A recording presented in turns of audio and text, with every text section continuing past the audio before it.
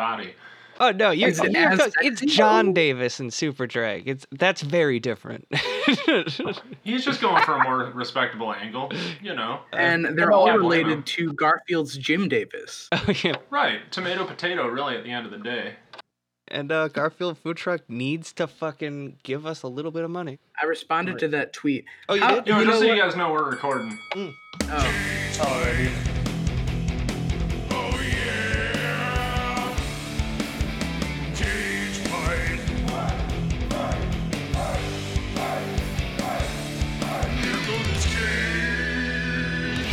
Hello, and welcome to the 18th episode of the Cage Fight podcast at this point. Cage Fight's legal! Yeah, woohoo.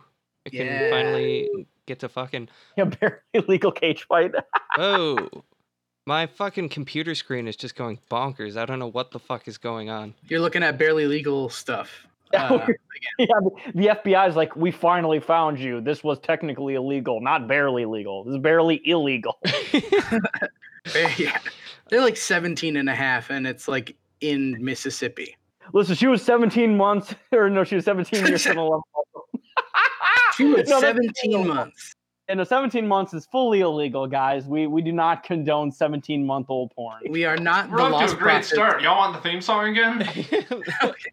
Yeah, this is not the Lost Prophets lead singer. We are not endorsing. We do not endorse. But I was talking about that tweet that made me angry. Fucking Promineo Studios, or I don't know how you pronounce it. I'll learn to pronounce it when you properly compensate us for our work.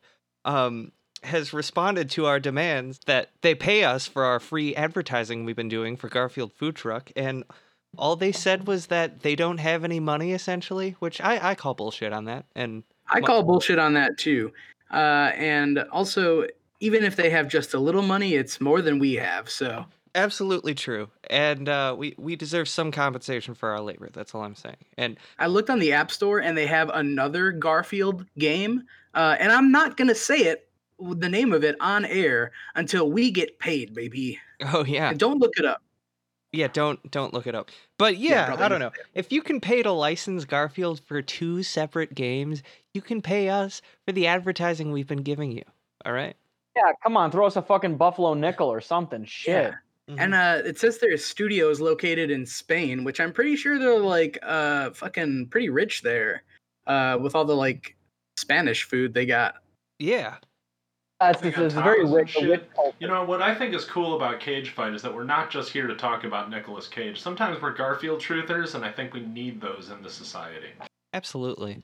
See, this is a slice of life podcast, you know? You come for the Cage discussion, and you stay for the insights. The insights into Garfield, into Fred Durst, into, Nick Cage, into... See, when you said insights, I heard incest, and I stay for that, too.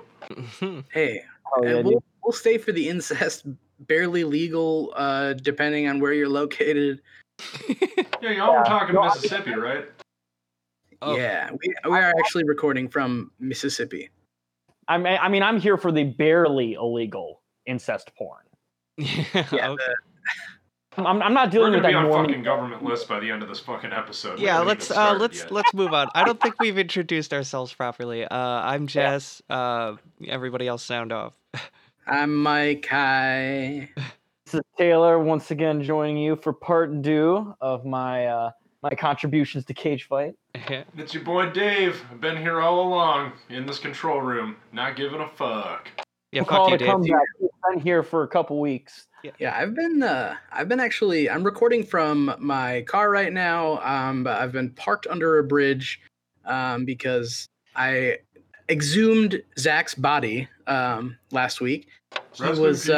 He was actually buried with some really important documents, a la National Treasure, and those documents included some dirt on Dave that we could use to cancel him. So dug up the body, got chased by the cops, and I've been hiding out here ever since. No, Mike is definitely recording this from the front seat of his car, and after this episode of Cage Fight, he will be filming a video on why illegal immigration is bad.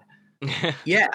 Right. I mean, and Yeah. actually, His car is a large pickup truck for the record, and he is wearing a pair of tactical sunglasses. He's wearing an oversized trucker hat of a red kind, if you know what I mean. while we're on the subject, I think actually legal immigration is wrong, and you should just pretty much, deal with what you're given, and don't bother me. So. Okay. I think that's the take we can all agree on, and take that Nick Cage would probably very much agree to in these movies that we're going to talk about. Yeah. Yeah, Quite and frankly. I know if he had the choice, he would have never left Nolans. So No, I don't want to spoil it. Neither of these movies were set in Nolans. Okay, for a second, I thought one of them was, or No. maybe. we will get to that, and I have a lot of issues with where that movie was set. Oh boy.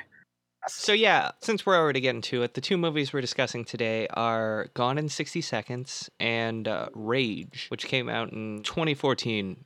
If you're trying to look that one up, because there are like 8 or 9 different movies named Rage that have come out over the last 60 years. What a fucking disaster! Why would you name a movie with somebody like Nick Cage something so generic? Yeah. Rage Cage, you know? Rage Comics. Cage. So we'll start with Gone in 60 Seconds. This movie is rated PG-13 and came out in the year 2000. Great year. This came out right on the tail of that beautiful 1999 sequence of bangers. And let me tell you something, this might be the greatest movie ever made. Oh yeah. Well, Yeah, I definitely don't want to spoil my opinions on it, but this movie is inarguably better than, I mean, what, Citizen Kane, Godfather, fucking good. I mean, literally better than every movie ever made. I totally agree. Can't think of a movie that, except for maybe Freddy Got Fingered, that is better than this one. Okay, never mind. You had a good point. Freddy Got Fingered is definitely the GOAT for sure. that's a classic. but Stone Cold. Top 3 for sure. But yeah, it was directed by Dominic Sena, with an S, not a C, who, Oh yeah. I hadn't heard of before, and I didn't really bother looking up. So, Well, actually, You're great at this, Jess. Keep going. I am quite good. you should have looked him up because we're going to be talking about him 2 episodes in a row. Oh shit! Because he directed Season of the Witch, which we're going to be covering in the next matchup. Oh, Also directed Swordfish, the John Travolta picture, and California with a K, with Brad Pitt and Juliette Lewis. okay. It's just called California, not California with a K. But he also did a bunch of music videos for like Janet Jackson, Bryan Adams, Sting, and Tina Turner. Oh, And not to get too off topic, but Swordfish is, talk about top 3 movies of all time. That's another top 3 movie. You should definitely watch it at some point. I like the part with Halle Berry. Halle Berry was extremely hot in that movie. That is for sure. Extremely Yeah, I've hot. never Yes. actually seen it, but I do remember my dad being like really horny about it when I was a kid, Dude, which mine is too. probably why I haven't watched it as an adult. But I'll get to it. Not to spoil it too much, but the movie came out 3 months before 9/11 and literally predicted 9/11. I'm not even kidding. It's really, really ominous when you watch it now. oh shit! Wait, how Yeah, did no, it's like I said, this movie came out in June of 2001. So this movie was very.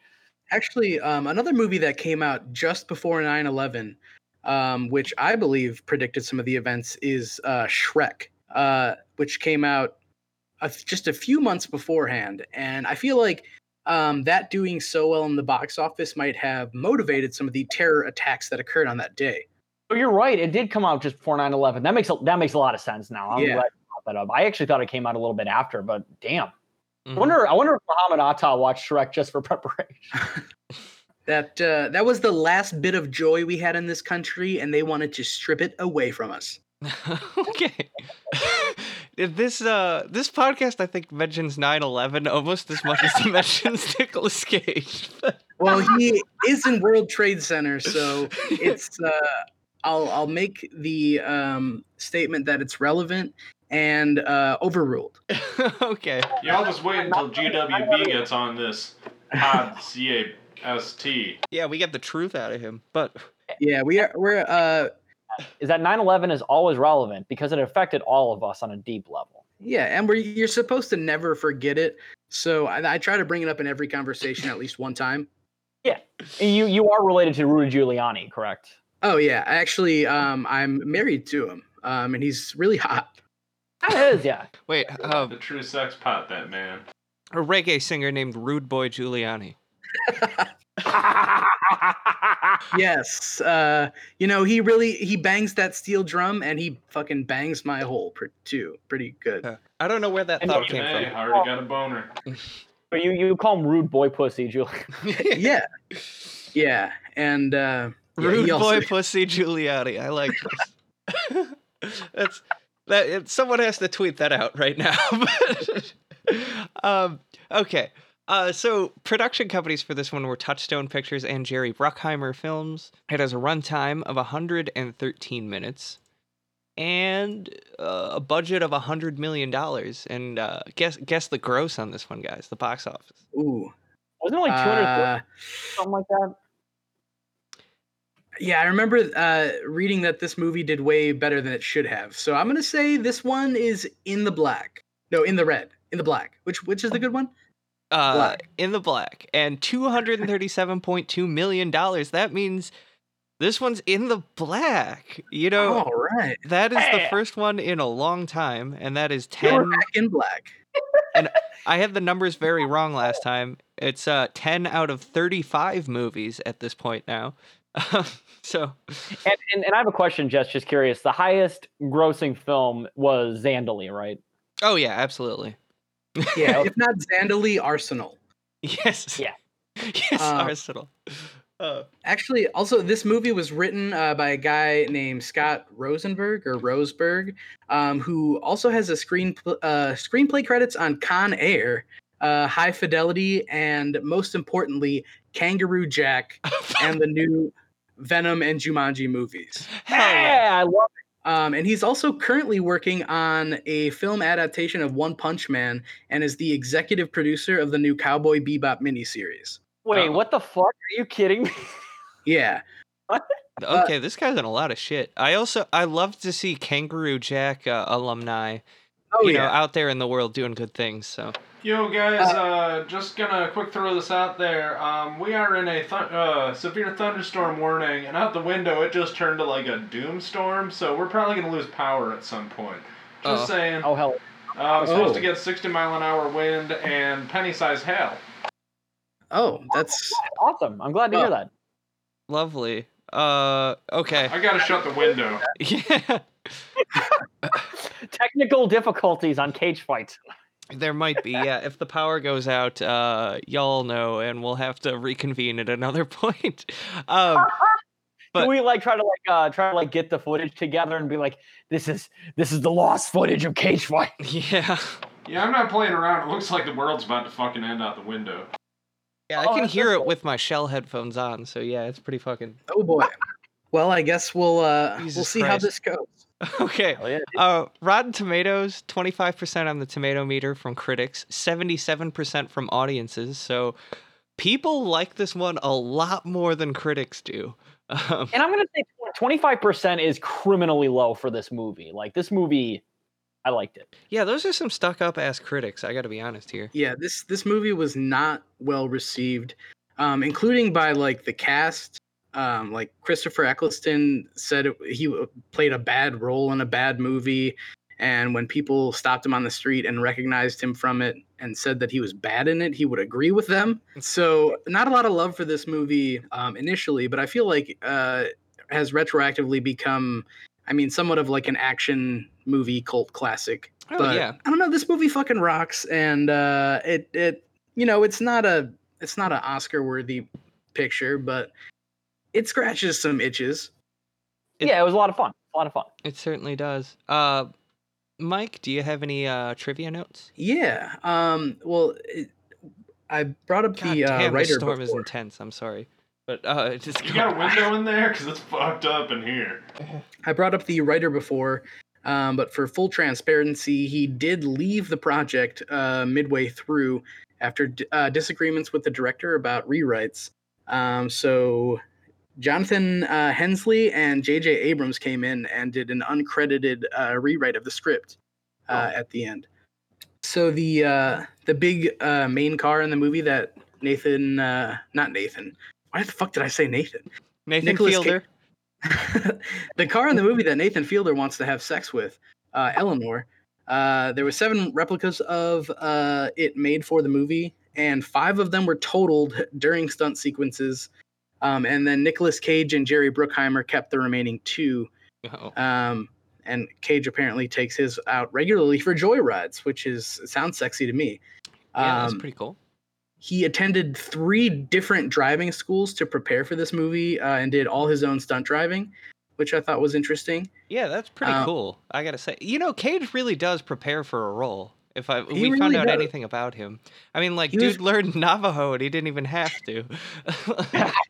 He probably gets pulled over for racing, and he fucking yells in Navajo at the cops. And apparently he liked one of the schools was like a race car driving school, and he enjoyed it so much that he continued to pursue it as a hobby after the movie was finished. So that's fun. Damn What fine else work, we got Katie. here? This is my favorite fun fact. In some Greek theaters, the title was translated to "Come in 60 Seconds." Wait, I hope the Greek audiences didn't take that as a challenge, because this could have been a Pee Wee Herman situation in a lot of Greek theaters. And I'm gonna say this. I mean, the first 60 seconds that Angelina Jolie appears in this movie, I think coming in 60 seconds is totally possible. Absolutely. Imagine I if just Halle heard- Berry was in it. Oh, dude, I come in like 5 seconds. Like, seriously. I can pretty much blast That's on some command stamina. if it's Angelina Jolie, I can blast in about 3 seconds if Billy Bob Thornton is there too. So I don't know. Angelina Jolie, to me, in this movie, it was mostly just kind of stark and strange that she was blonde in this movie. And I was more like, whoa, that. Yeah. Blonde is definitely not a suitable hair color. I mean, I don't know if I should say suitable, but it's just very off-putting for her, because I'm always just used to her having kind of darkish hair. So Oh, yeah. while I Yeah, agree, like, Lara Croft didn't dye her hair blonde. that's true. I don't know. This movie gave me like my first boner and like dry splooge. So there was a little bit of nostalgia for like, I want to bang her hair or whatever. Okay. Well, good for you. I'm glad you could remember that experience. Yeah. Anyway, so Timothy Olyphant, after this movie, was the studio's first choice to play Vin Diesel's character in Fast and the Furious. But he turned it down because he felt that these movies were too similar. And so a guy named Ving Diesel got the role. Who the fuck is that guy? I think he's Ving Rhames' cousin. I don't know. I wish they were related. That would be fuck. We should do a Vin Diesel podcast, though. I don't know. We should. Oh, I think he has a cousin named Van Gasoline. Although I could be wrong about that. Yeah, and then there's Vong Ethanol. Vong Ethanol. So the film trailer for this movie was narrated by Melissa Disney. I'm gonna say no relation, but I don't know. Yeah. But this film is widely credited as one of the first major movies to employ a female trailer voice, which I thought was fun. Ooh. I can't honestly remember a single movie trailer I've seen with a female voice. I can't name one. Yeah, So- I don't think I've ever heard that before. Because they always had that guy back in the days, like, coming this summer, and he would do like some like creepy fucking thing over like the Friday 13th trailer or whatever. But no, I've never heard of a female voice actor for Yeah. trailers. It's interesting. Yeah, and then after that guy died, they basically stopped doing trailer voiceovers at all. And I can't remember what his name was, but he did fucking probably 10,000 trailers in his fucking life. Seriously. Yeah. Yeah, I mean, he did so many. Even though like everybody can do that voice, come on, let's be real. Oh, it was Don LaFontaine. That was his name. Yeah. From Duluth. No wonder he had that voice. From where? Duluth, Minnesota. No wonder he had that voice. Oh. Isn't that I mean, Bob you know, Dylan's hometown? Yeah, I was gonna say another alumni with a great voice from that town, Bob Dylan. I got 2 more for you. The only true Shelby GT500, which was Eleanor, in the movie, was given to Nicolas Cage's character at the end, and it belonged to a car collector, and he consented to it being used in the movie as long as it was returned in the original condition. So they like every part on the car that they could unbolt, they replaced with junk parts just to be safe. Oh wow. Which is what I thought they were referencing in the dozens of reviews that I read that were written in the last like month about. As I went on IMDb, looked at the 1-star reviews, and there's just a flood of them from angry fans of this like YouTube guy named Chris Steinbacher. He runs a channel called B is for Build, and he was apparently building an Eleanor replica, and got sued by the estate of the guy who made the original Gone in 60 Seconds. And so they took the car away from him, I think, and they like wouldn't let him call it Eleanor. And so there was a bunch of reviews that were like, the people who made this suck. They don't write movies about stealing cars. They actually steal cars. Well, okay, I've got to say, this is just a funny situation all around. Well, one, that is kind of bullshit. First of all, that they took that car from him. Secondly, it's the wrong movie. God. Yeah, I love fanboy pylons that don't make any sense. I love shit like that. It's so fucking funny. So I was like, "You're a fucking bitch." It's like, listen, that was like my grandmother 50 years ago. Can you like not? Yeah. Yeah, I guess the reason they're mad at this movie is because the replica was from Eleanor in this movie, which Eleanor was a different car in the original. So. Oh yeah, I think I read it in the original. It was like a '73 Mustang. And then this one, it's Something a like '67 that, yeah. Shelby Mustang GT, which I believe is like, I call that the quintessential boomer dad car. Every boomer dad's dream car, because it's I don't know. I think it has something to do with it having been in like a Bullet, that Steve McQueen movie. Yeah, no, it's definitely like the big boomer car, and they have like an 8-track player in it, and they just fucking put all like Led Zeppelin 8-tracks in it, and they blast around with their mullets, being like, "Fuck yeah, mother." Well, if there's any angry fans of the B is for Build YouTube channel listening, we stand with you, and we will break into the Smithsonian and get that car back for you guys. So, you ever watch that guy's shit? It's pretty good. No, I haven't seen that. No, but what happened to him was wrong, and we will fight for his right to party. Yeah, no, I was gonna say infinite solidarity to people for fan pylons of things that don't make sense. Absolute solidarity. They're the truth. These are the same people who bullied that Star Wars actress off of Twitter, I think. God, no. But we forgive them now. Yeah, they're super cool people. We love them. Okay, let's move on to the plot summary here. The first thing you're treated to in this movie is an extremely long opening credit sequence.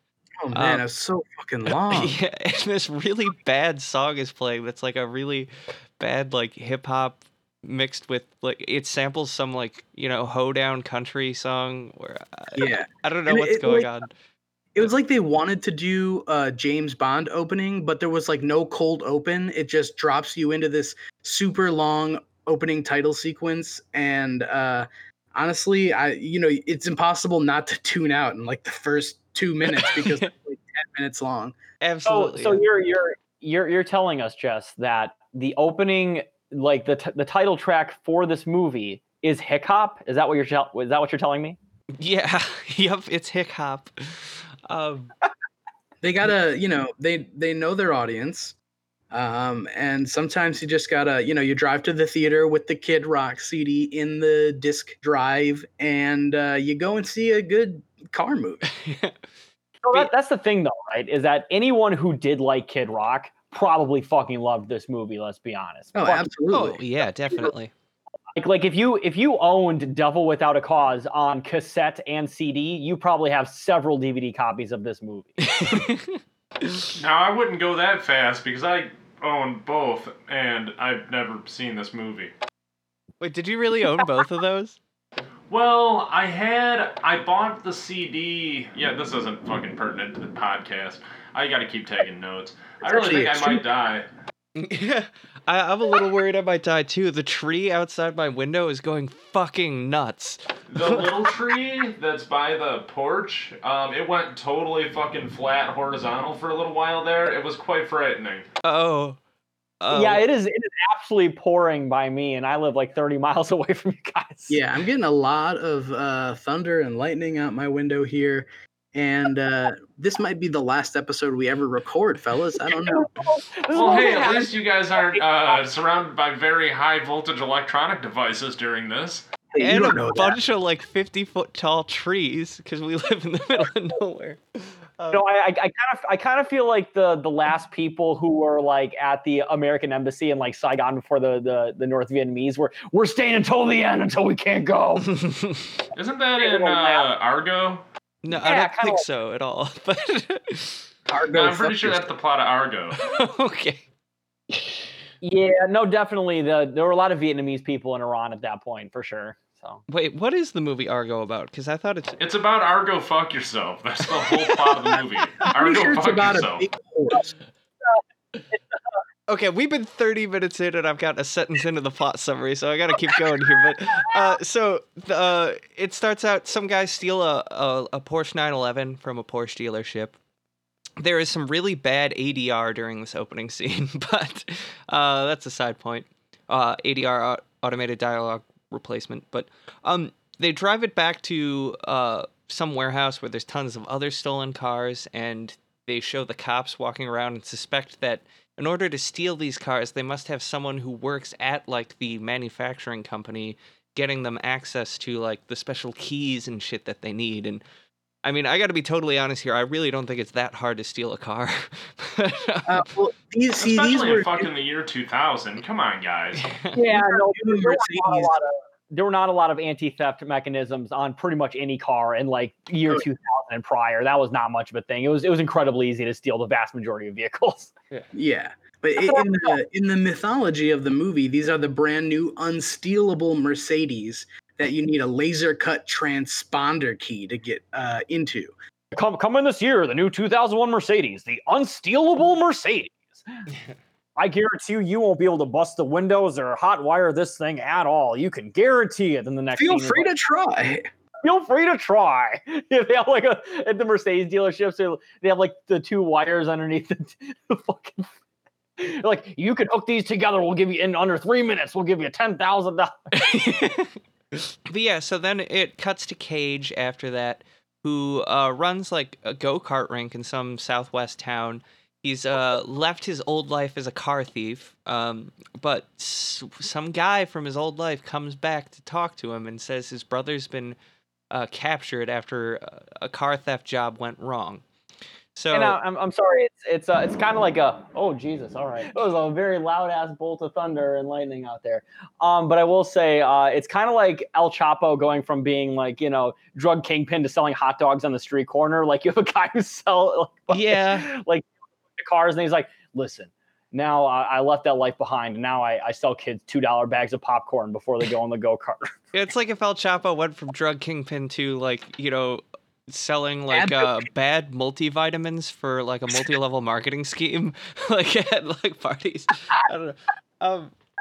So Cage goes back to go and try and help out his brother, who he didn't even know was stealing cars. And we see Christopher Eccleston, who has hair in this movie. First time I've ever seen him with hair, I believe, because every other role he's had a shaved head. Because he was the 9th Doctor, I believe, in Doctor Who, and then he was in fucking the zombie movie. You know, He played Doctor Who. He was Doctor Who. Well, yeah, he was Doctor Who, and then the whatever zombie movie I can't remember right now. It doesn't matter. And he was in the second Thor movie as some kind of dark elf. Oh yeah, but he was in a 28 Days Later. 28 Days Later. That's it. I was like, I could picture the cover. It's something about it's got a number. How do you forget 28 Days Later, Jess? The best zombie movie of all time. 28 Doctor Who's later. I do think that's a good zombie movie, but I go to Romero for the best ones personally. But because I'm okay, that's not a fair point. I should say the best international zombie film. So Christopher Eccleston is like the boss guy, and he's holding his brother hostage. And in order to get his brother like freed of the debt where he won't kill him, Cage has to steal 50 fancy cars within 4 days. He has until 8 a.m. Friday morning. In response to this, Cage, he relents and agrees. but he tries to get like his old team back together, which includes like a guy named the Sphinx who doesn't talk. That's his whole thing. He's big and scary. Yeah, he's big and scary, and he doesn't talk. And he's the guy who plays fucking the Juggernaut in X-Men Last Stand. Was that guy, wasn't it? Oh, really? Huh. Yeah, Vinnie Jones. He's also in Snatch and Lock, Stock, and Two Smoking Barrels. But he also meets with Angelina Jolie, who in this movie sports like blonde hair that alternates between dreads and not dreads. It's interesting. Yeah, very weird. But she is both a mechanic and a bartender and no longer does car theft. Then we see like the rest of the team are like people that worked with Cage's brother. There's a guy named like Mirror Man, who's the electronics expert. A guy named Tumbler, who can drive anything. Toby, who is a computer genius. He can hack into the DMV mainframe, which I believe are the exact words they used. That's the thing, Jess. You kind of skipped it over, but Tumblr in this movie was the guy who literally created the website Tumblr. Oh, yes. Yeah, and he actually didn't intend for it to have porn on it. Oh. Nope. He intended it to have child porn, but not adult porn. Let's be honest. Yeah, barely illegal porn. Yeah, Angelina Jolie needed some convincing, but she does eventually join, and they got the whole team together. And so they work out a system where they're going to call the cars women's names in order to avoid anybody who's listening in on their radio frequencies from knowing what they're targeting and what they're doing. Although this does sound kind of creepy when you're talking about targeting various women over radio waves, I feel like that might draw more attention. But you know what, Jess? I think all of us in the internet know about targeting women. Like that's something we all know and understand. Do you really think the authorities are trying to prevent human trafficking? I mean, they're not really doing a very good job of it if they're trying. But yeah, I feel like I'd rather them think I was human trafficking than stealing cars, because if I was stealing cars, they would try to catch me. It's very true. That is very true. But like this whole time, from pretty much minute one, Cage is getting like hounded by these two detectives, played by Delroy Lindo, who's been in a bunch of Spike Lee movies, and Timothy Olyphant, who's from Deadwood and a bunch of other movies also. They approach Cage and they're basically telling him that due to his history that he's on thin ice, like they're watching every move that he makes. Any slip-ups will result in him being put away for life. And there's a great line here when they first approach him and they ask why he's back in town. He says that he's in town to see the Lakers because he heard they got Shaquille. And this is 4 years after the Los Angeles Lakers acquired Shaquille O'Neal. So he's a little bit late, but maybe he was in jail. Who knows? Yeah. Maybe he just doesn't keep up with basketball news, and word finally got to him. He finally heard that Aaron Carter song about Shaq, and he was like, "I gotta see what this guy is about." And that's the thing is that Nick Cage literally gets his mail via like literal snail mail, so he has a snail deliver it to his house. Yeah. So they pick out 50 cars that are in the area. They find them through various means. I don't remember all of the means. I know they find one of them by watching a couple have sex for some reason. Like I don't know. Yeah, because they got a cool Lamborghini, and they got cool sex. That's a little bit later. They've already targeted that car for theft, but that's when they're stealing it. But yeah,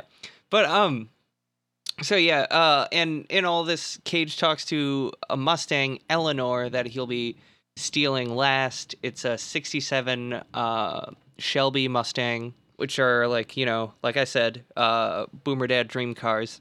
There are some guys who are mad at Cage for taking this job to steal 50 cars because they wanted the work, because they wanted to make the money. And they kind of show up and try to kill him and the other people he's working with.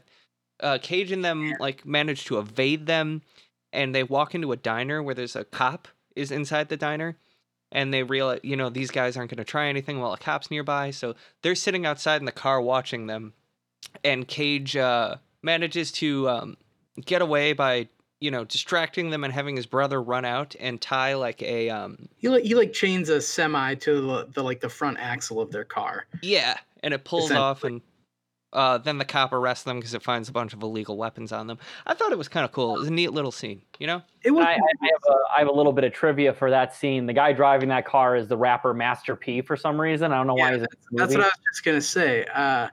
I for some reason recognized him immediately. I was like, wait, is Master P in this fucking movie right now? I'm disappointed in myself for not recognizing him. Holy shit. Okay. I feel bad now. I feel embarrassed. I saw him on screen, and he made me say, ugh. Da-na-na-na, what? Yeah. You were fucking bout it. And I'm the father of Lil Romeo.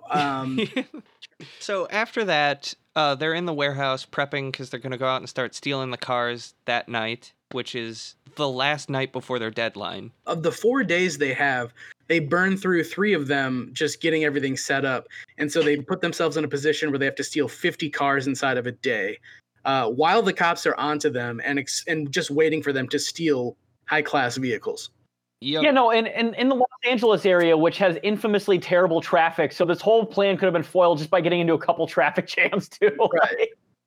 It's honestly absurd, but it adds to the the intensity of it, even though it's completely unrealistic.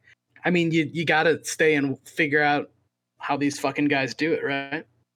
Oh yeah, the detective Castlebeck, I think was his name, reading the cast list here, but the one who's played by Delroy Lindo.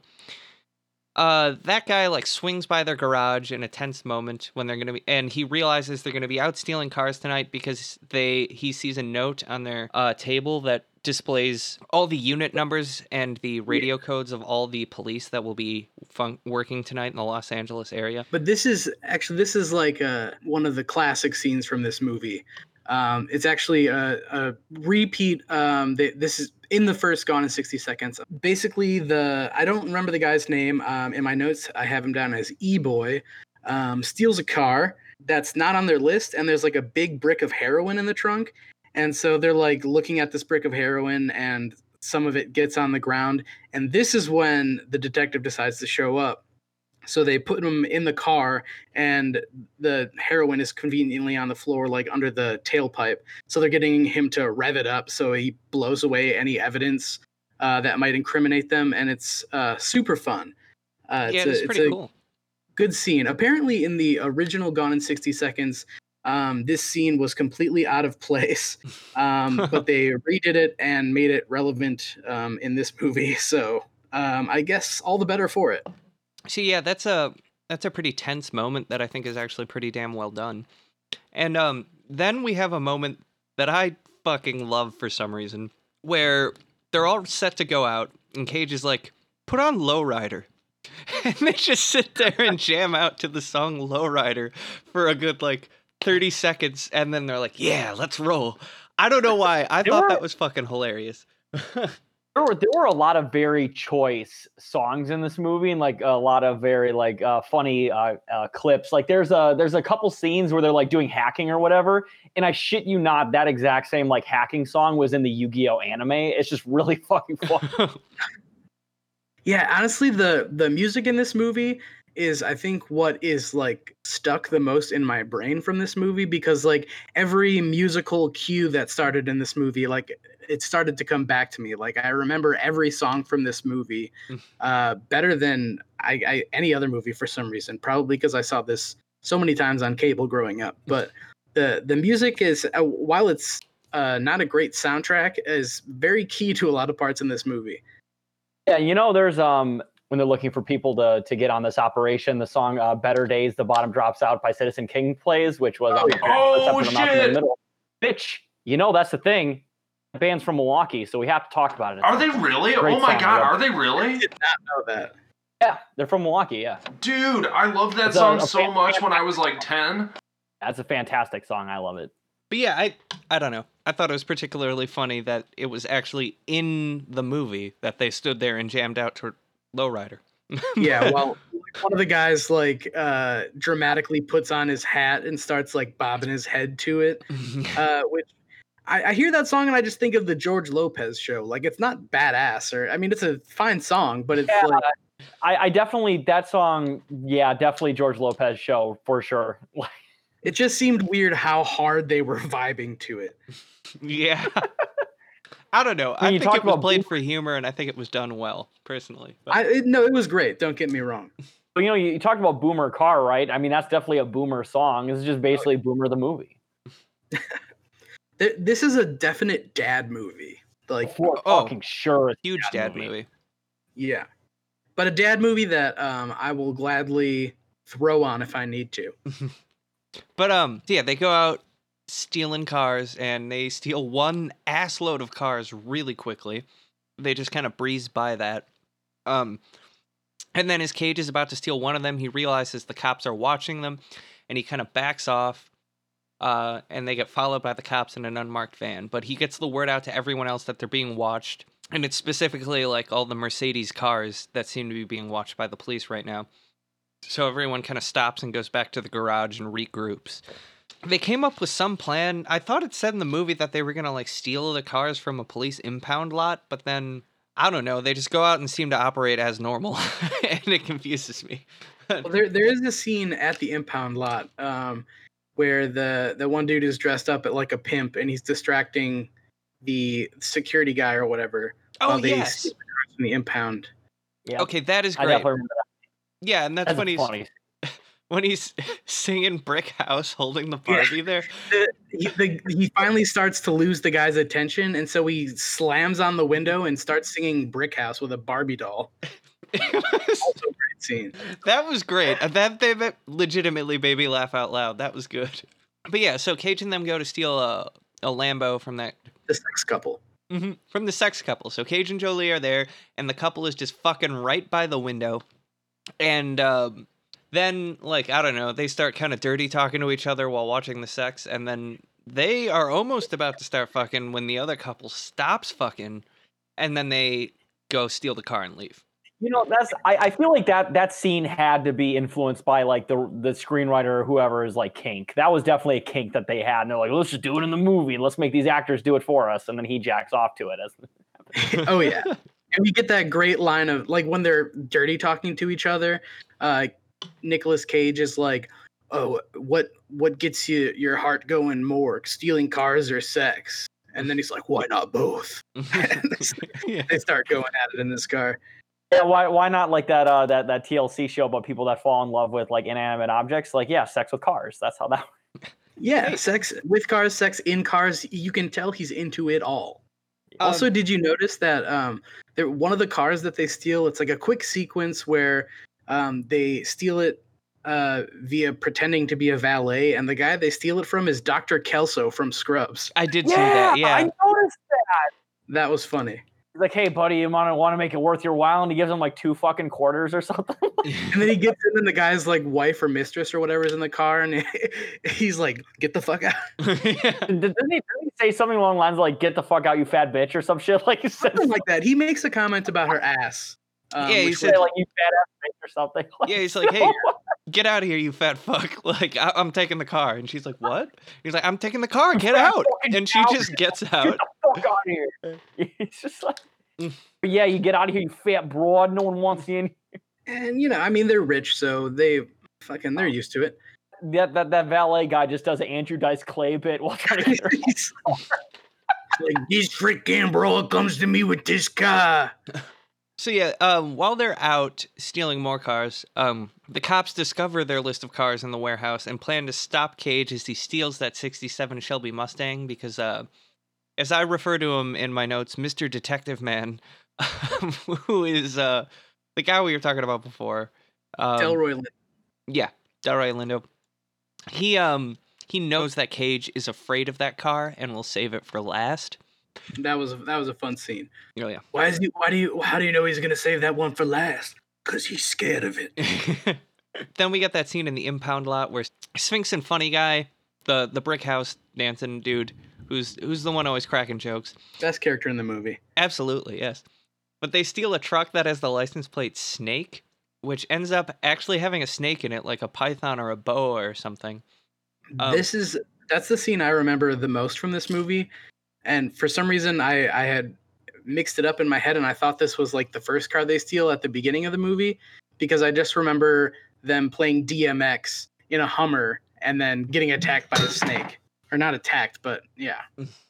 Sounded like somebody just got smoked in the head just there. Is everyone okay? Sorry, that was my bad. My watch fell off my desk. So Well, that's the thing. You mentioned DMX, and it's kind of like Candyman, where if you say his name 3 times, DMX shows up and he'll pop you. So right, exactly. Yeah. You say his name 3 times, and then all of a sudden, knock, knock, open up the door. It's real. It's the nonstop pop pop of stainless steel. Stainless steel.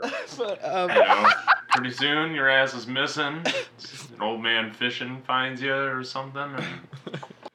After that, they manage to get away, and it's kind of a cool scene where they like push a cop car off a ramp, and I think I read somewhere that the cop car wasn't meant to fall off of the ramp. That just happened in the stunt work. Yeah. But I mean, cool that they captured it.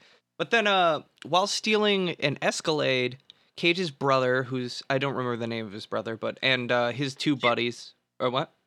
Kip is his brother. Kip Raines. I don't know how, but we haven't mentioned that Nicolas Cage is named Memphis Reigns in this movie. It's like either the most mid 2000s wrestler or gay porno name. That's the only things that could be. I was thinking of mid 2000s rapper, but a wrestler would work too. Well, to be fair, I mean, talk about Roman Reigns. I mean, Memphis Reigns. Do you think Roman Reigns got his name from this movie and just was like, oh, just do a different like city from antiquity, Rome? Yeah. So, one of Kip's friends gets shot, and he gets taken care of by the other guys. And then the only car that's left is the '67 Mustang. It's Eleanor, and Cage goes out to steal it. He gets in the car, and the cops notice him almost immediately because they're already pulling up on it. And a car chase ensues, and it's a pretty cool car chase. And he managed to get away I was surprised to see reviews saying that it was a bad car chase, like critic reviews, because I thought it was pretty fucking good. Maybe, you want to talk about bad car chases? We'll talk about that in a little bit with the next movie. Yeah. Not only is it's a thrilling car chase, but Nicolas Cage did all the driving. So fuck you. That's true. He literally took years of like stunt driving classes just to do that one scene. Yeah, it's pretty fucking cool. But so at one point they're going through one of the drainage ditches or like floodgate ditches that's in LA, and he gets away because his car has nitrous injection. Then like the car dies and a cop spots him as he's trying to get it to start, and another chase happens. And this one is super intense with a lot of like tight turns and weaving around moving construction equipment, but Cage makes it through again, and he like jumps the car off a ramp over a traffic jam, and just makes it to the docks where they have to turn in all 50 cars, and he makes it there just 12 minutes late. And even though he got all the cars because he's 12 minutes late, Eccleston is going to kill him instead because I think he just wanted to kill Cage mostly. He's also just pissed that he could have been 1 minute early. He probably still would have gotten executed. Yeah, Cage manages to escape the henchmen who are about to kill him, and he goes to kill Eccleston himself. And there's a bit of a chase through like a warehouse or something on like some platforms way high up. And then very reminiscent of a Terminator 2 warehouse scene. I would not honestly be surprised if they filmed this scene in that exact same warehouse. I would not be shocked by that. It's very reminiscent to that. And then Detective Delroy shows up, and Eccleston goes after him and tries to kill him, but in this distraction, Cage rushes over and manages to kill Eccleston by like knocking him off the platform, and he dies.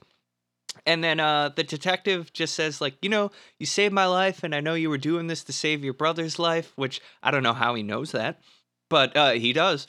And he lets Cage just walk out.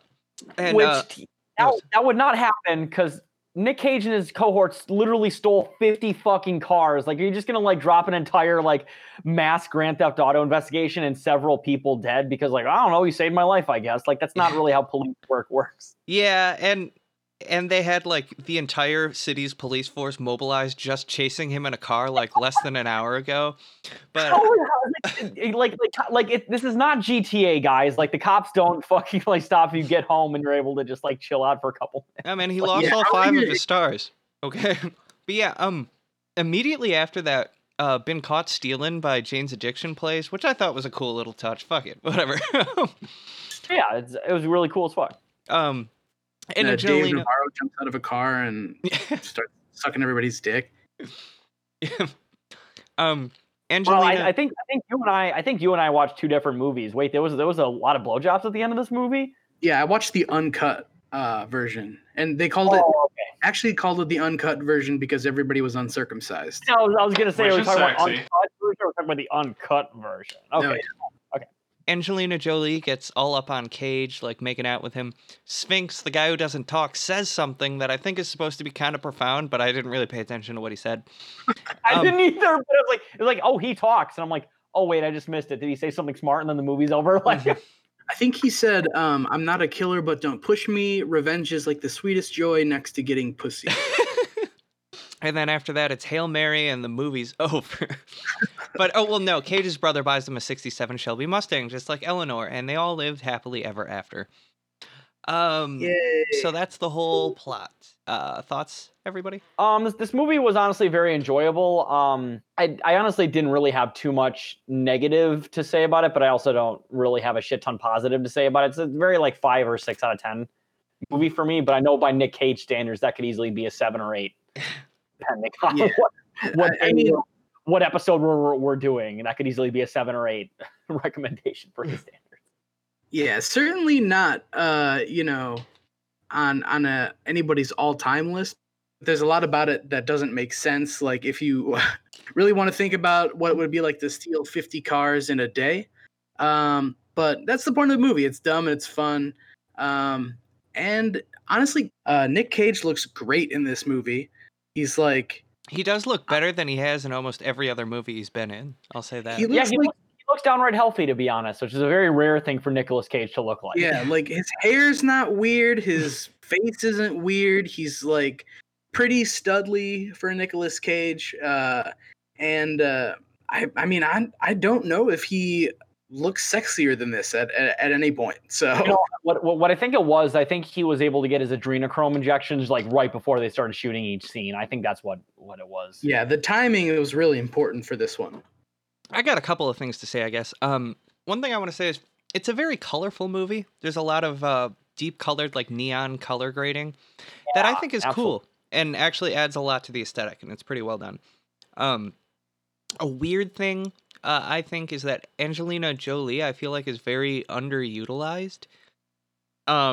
Especially considering, like, I don't think she comes cheap usually. You know what I mean? Like, she's a pretty big actress, and she has. Talk about coming in 60 seconds. She does not come cheap, let me tell you. Yeah, and I mean, she's not in this movie a ton, but they carved out that role specifically for her. So obviously it was important to them that she be in it for, clout or whatever. What's weird is that she's on the fucking poster, but she's barely in the goddamn movie. And this wasn't like a low-budget movie. This was a high-budget movie, so it wasn't about not being able to pay her. There was some weird decision for that. It just doesn't make any sense. Yeah. Also, the movie did legitimately make me laugh out loud a few times, which, like, cool. It's pretty rare that actually happens to me anymore. But the Brick House Barbie doll thing did make me crack up. I don't know why. And yeah, there's a great cast, and they all play their parts really well. Yeah, the cast is way better than a movie like this would probably deserve, to be honest. Like, I mean, it's got fucking Robert Duvall in it. I don't even think we talked about him much. Yeah. Oh, yeah, we didn't. But yeah, I think all around this is a really solid movie. And that's, means a little bit more saying for me, or coming from me, I think, because I'm not really a car person. This movie's all about cars. I'm not really that much of an action movie person either. But I really did like this movie quite a bit, so... That's the thing, though, is that this movie's not really a super big car nerd movie. Like, they're not like, oh, this is where the year and model, and like, it's just a movie about stealing a bunch of cars, and they talk about maybe 1 or 2 cool ones in it. So if you're alienated by that kind of shit, it's really not that bad. So yeah, like the car talk isn't intense. If anything, it's mostly just like the people in the movie and the audience being like, well, that's a cool looking fucking car, dude. You'd be like, oh, bro, that car's fucking badass. And then they just like, swirl the beers around a little bit with their mullet listening to fucking Kid Rock, Ba Wada Ba, Exactly. It's what you did back in the year 2000. But yeah, all around, I think a really solid movie. I actually like this quite a bit. Maybe it's that, like, over the course of doing this podcast, the majority of movies that I have watched have starred Nicolas Cage and have been really bad. But when we find a good one on this podcast, I have a good goddamn time, and I like to talk about it. It's genuinely rare early on, especially in this bracket, where you get not only a big budget Nicolas Cage movie with good actors, but also just a downright enjoyable film. Like, that's not a very common thing for the early bracket of Cage Fight.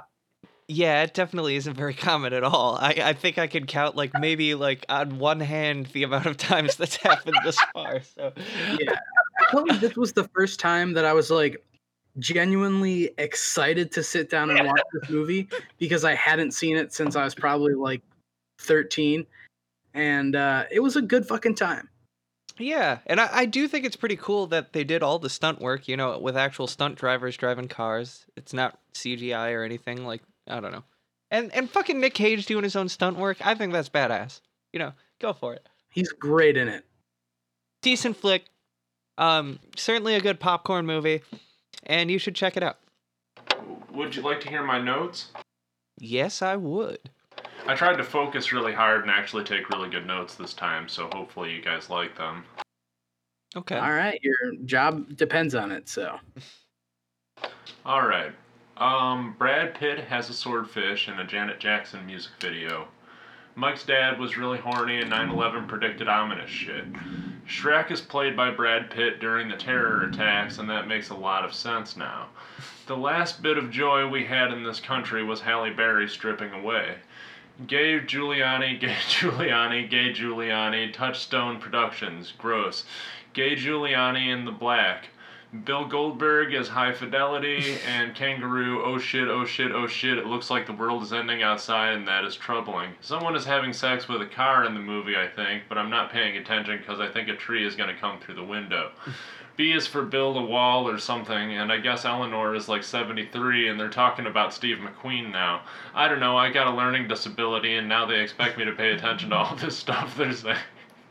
Kobe Bryant makes a cameo in the Camaro that he hacks into the mainframe in. Rest in peace, Kobe, we miss you. Kobe is targeting women, though, which is pretty bad, especially considering his history in Colorado. Kobe is being hounded by some detectives and a hitman that no one remembers, and Kobe is on thin ice. Also, he is slipping. Why is he back in town? To see the Lakers and his teammate Shaq face off with Aaron Carter. Eventually, they start listening to Flo Rida and everyone likes that. Now someone is having sex with a car. Now DMX is knocking on the door with Eleanor, the 73-year-old lady from earlier. Angelina Jolie asserts that Dave Navarro sucks dick and Shaq calls that bullying. Everything winds up being alright mostly. Beautiful. Beautiful. I don't remember all the basketball players being in this movie, but that's you might not know, Jess, is that this movie was inspired by Space Jam. Oh, okay. And that's where all the basketball players in the movie came from. There's a lot of basketball player cameos. I just don't know if you didn't notice it because you weren't paying attention, but Oh yeah. Well, I'm glad that Dave was able to catch up on it through my summary, which omitted it. It's quite amazing. Let me know. Well, I think the part about Gay Giuliani in the black was pretty good. Yeah. So solid summary. And Solid. then I think Mike's gonna go through his Amazon reviews then. So I got some Amazon reviews here. Some people who are happy, some people who are not so happy, some people who may fear they've wasted their money.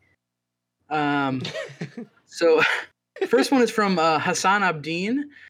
His review is titled "Only for Classic Cars Fans." And he writes, the trailer gives much more credit to the movie than it deserves, and for great actors such as Nicolas Cage and Angelina Jolie, the movie should have been much better than this. So what makes this movie not as good as it should? 1. Lack of ongoing action until the last quarter of the movie. 2. Lack of modern, expensive, fast cars.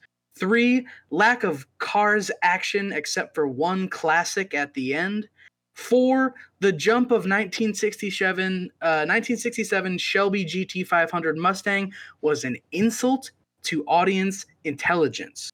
5. Nice story, but not well covered. Do not expect too much of this film.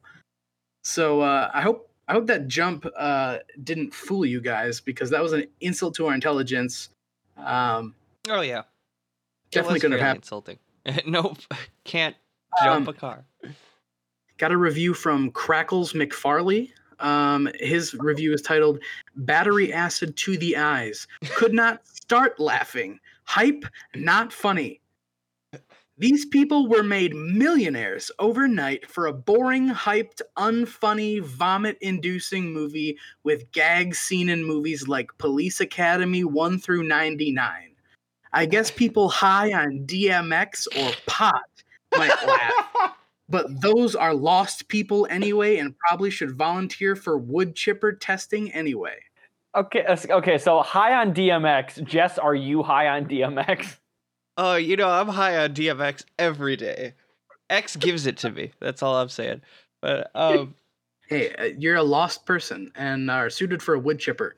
but with the name though, Crackles McFarley, I can't help but feel this was a joke review. I don't. I'm sorry. Just Crackles McFarley just can fucking cracks me up. Yeah. So bad. It's so fucking funny. I have a review from Kenneth Anderson, who he titled it "Wretched," and he writes, "Only Hollywood could make a film this bad, completely as worthless as A Hangover without proceeding drunk." Without proceeding drunk. That is the most Slavic review I've ever heard in my entire life. Yeah. This movie is terrible. It's like proceeding hangover without what was it? that was wild. PFV writes, 0 star. What a dumb movie. This is what passes for comedy. And there are 2 more after this one. Terrible, not funny, and not entertaining. Wait, what? Terrible and a ripoff. I paid $3.99 for this, but you couldn't pay me enough to watch the next 2. I give it 0 star. Are there Gone, two? yeah, there's Gone in 60 Seconds sequels? That there's not, but I think you'll understand with these next few reviews what they're talking about. Okay. Barbara writes, slapstick at its worst. What? Barbara says, "A baby was used and abused. The whole premise was ridiculous, demeaning of white privileged males, and poorly acted. We stopped watching out of boredom and disgust when the perps left Las Vegas. I resent paying $3.99 to watch such claptrap." And so the final review, I think, will be the last piece of the puzzle. Joel writes 5 out of 5 stars. "Insanity as the wolf pack is let loose on Vegas. When The Hangover was released in 2009, it was by far the funniest movie of the year. I have watched it again and again since then and still gets a laugh.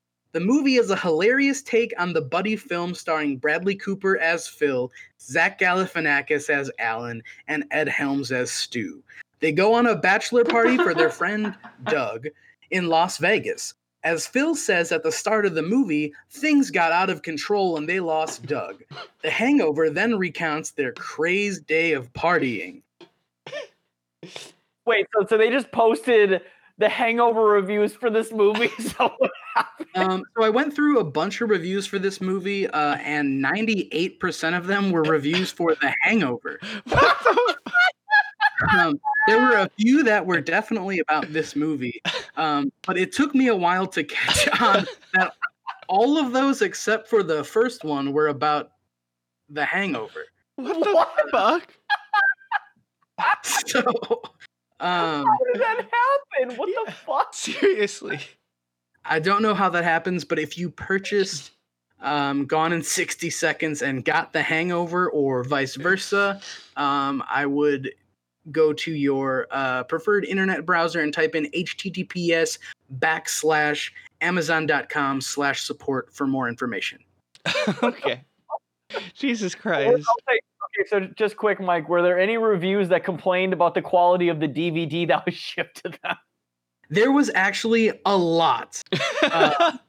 I did decide to skip over those ones this time, but there was a lot of people who, actually on this one in particular, people said that they didn't buy this movie, but they somebody either hacked into their account and bought this movie, or they just got sent and charged for this movie. So I don't know what that was about, but yeah, a lot of people I who love said the that people who put that in reviews and don't contact fucking customer service, which is literally their job.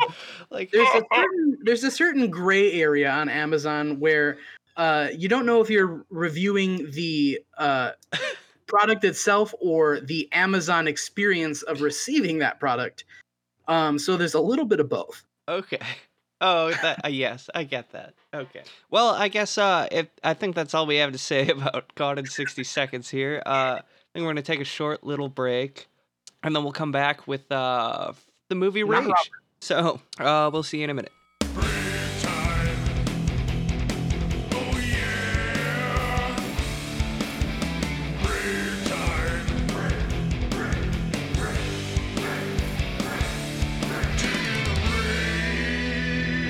Well, we're back, everybody, and now we're gonna move on to Rage. I'm sorry, Jess, before we go. Despite all my rage, I'm still Nicolas Cage. It's true. When I looked this up on Amazon Prime, because that's where I watched it, a Rage Against the Machine live show came up, and I almost watched that instead, but but this is my job. You know, Jess, I will say you would have had a much better time. I'm not fucking around. Yeah, it's true. But so Rage came out in 2014. This was not rated by the MPAA. It was directed by Paco Cabezas, which kind of sounds like a made-up director. Okay, so is it Cabeza? Isn't that Spanish for like head or something? Yes, Yeah. his name is Paco Heads. But That's the thing. Paco gives good heads. Let me tell you, I could definitely. Yeah, one of the trivia facts on his IMDb page is that he definitely exists.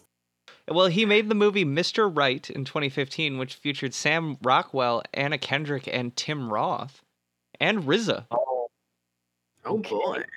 RZA. RZA versus Master P. Who is the better performer? Well, RZA's not in this movie. And he also made The Appeared. Which Yeah, he's mostly a TV director. He's been on he worked on American Gods, Penny Dreadful, Fear the Walking Dead, and The Strain. Oh, okay. So he does a lot of Golden Age TV shit.